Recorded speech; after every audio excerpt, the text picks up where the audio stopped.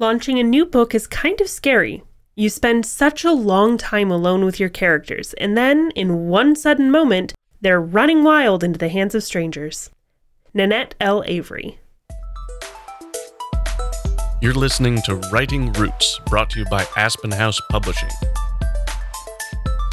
Welcome to Writing Roots. I'm Lee Hull. And I'm Lee Esses. Last episode, we talked about how to get ready for your launch, the pre-launch mindset. Today, it is all about what happens after that book is out into the world and your characters are running wild in the hands of strangers. That is a great analogy. We've talked about this decision to publish several times on this podcast, but that quote perfectly personifies it. It's not yours anymore. You're just letting the world know that they exist. And yeah, you kind of get the cash afterward. After you launch the book, this is the point that you start making income for it. All of your work starts to pay off. But it's not nearly the end. It is honestly just the beginning of your marketing efforts. So after you launch, you still need to be in that marketing mindset. And I know we talked about that quite a bit last episode in teasing to the launch, teasing to pre-orders, teasing cover designs. But now this is where it all starts to pay off. So you need to keep it up if you want to continue getting a good return on the books that you sell. If you were listening about a year ago, we talked about more advanced marketing strategies. One of those things is the AIDA funnel. Very beginning of that episode, we said that it would take at least 5 exposures to something on average for someone in your target audience to act on it. That means that marketing over time is far more important than a shotgun marketing approach where you just spam everything for one day and go, well, that didn't work, we're moving on. I can't tell you how many times the thought has crossed my brain of, maybe I should just read ACOTAR so I know what's happening, because I have been exposed to it so much. That is starting to wear down on my resolve, and then I see something else about it, and I go, yeah, that's why I haven't read it yet. Right. That fight back goes away with repeated exposures to something. And it's a good representation of how successful people talking about your books can be for sales. But to get people to talk about your books, you need to be talking about it. You need to have consistent presence where the readers are. One of the things that so many people forget to do in these moments is to take evidence of all of your successes and use them for promotion. Anything that you're celebrating, your local mayor tweets about your book. Screenshot it, repost it, share it. All of these things that get you excited, share that with your audience. They want to be part of your success. Even if it is number one in a really minute category on Amazon, share it. I saw a screenshot on Instagram of somebody sharing, hey, look, my book is number one in 30-minute romance short reads, 30-minute LGBTQ plus short reads, number 2 in lesbian fiction. So the lesbian fiction is a pretty big one, but the other 2 are, I'm sure there's not very many books overall in that category getting published consistently. So to be number 1, yes, that is exciting. And a lot of people just say, ooh, look, they're number 1 in a category. Let me look and see what the hype is about. Especially if they're flicking through social media and then they see that number 1, they stop and read more, which is the goal. They're spending time on your content. And if they're already a follower of you, they're cheering you on, even if they're not using that particular keyword to search for your book. Another main key to being in that marketing mindset is to identify where your target audience learns about new books. And I know we have talked about this multiple times. There are a variety of ways and places that people learn about books. And it's probably where you learn about your books.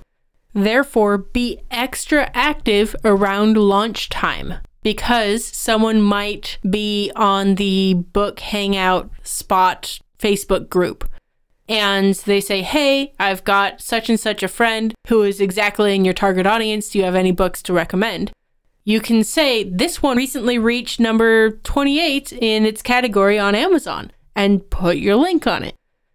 This is a great way to have all of those connections that you've built on social media pay off.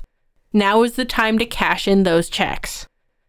Speaking of cashing in checks, right after launch, you need to be checking in with your ARC readers to make sure that they've posted reviews. You need to be connecting with social media influencers to see if they're willing to read and share about your book. Talk to them, or maybe find a way for them to be spotlighted in return on your social media so that it's a mutual beneficial agreement. And one of the things that you can be doing is you can be promoting their books. If you promote theirs when they're launching, they should be promoting yours when you launch. Now is the time to check in and go, hey, I'm launching. Let's do a newsletter share or something. Sign up for my friend's newsletter and you get a free digital copy of the prequel to my recently launched #1 bestseller. You also need to start looking into submitting your books for awards. Now that it's published, you can distribute it. And especially around the new year, there are a lot of reader-writer societies that have lists like the best debut authors of 2023. If you published a book in their expected timeline, reach out to them and see if you can get on the list. Even if you just get on a short list, that is something that you can include in future publications, in future author bios, in any promotions that you do, any social media posting. Those awards are a very good thing to help push the book as excellent in the minds of readers. Now, you might have to keep in mind that there's often a fee for book contests. Obviously, if you're paying $1,000 to have them maybe look at your book, this is not a reasonable investment of your time or energy. So keep this in mind, that you might have to put some money toward it, but not necessarily all of your money toward it. Now, this is probably the most difficult aspect of the post-launch mindset. It's time to let it go. Your book is no longer yours. It belongs to the audience. Just like our opener said, it's running around in the hands of strangers now. Let it do that. That means, sure, people are going to leave negative reviews. That means they read it. Yay, they still paid money for it. You still got the sale. Honestly, nothing sells romance novels, especially like 1-star reviews that trash how trashy the romance itself was and all of the smut. So sometimes it can work in your advantage to have some negative reviews. But if you don't let it go, that feels like an attack on you. That can be very disheartening. It can break you from not only this launch and all of this energy and excitement that you've put so much effort in, but from honestly writing for a long time. So don't let it break you. Let them be annoyed at the book. That's between them and the book. You're not really involved anymore. Along with not letting them steal your joy of success is to not let yourself rest on your laurels. Don't let your current success be your only success. Still write. Don't stop writing just because you've launched a book. I've found that this and the last point we made go hand in hand. If you're feeling too attached to these characters, to this book, start a sequel. I almost never see people finish writing book 2, especially when they try to write it during this time because there's so much other stuff happening. But this will allow you to invest and take control of the characters and what happens after the story. And honestly, it doesn't have to be the sequel. It doesn't even have to be a book. Write about an interview on daytime TV that you would wish you had had. Write a short story about one of those plot gremlins that had popped up as you were writing your first book. Whatever it is, just keep writing whatever you want, because that act alone will help you in staying consistent and staying on top of writing so you can have another success. Unless you're George R.R. Martin, it's very difficult to maintain popularity if it takes too long between book releases. That's why once a year is fairly common with A-list fiction authors.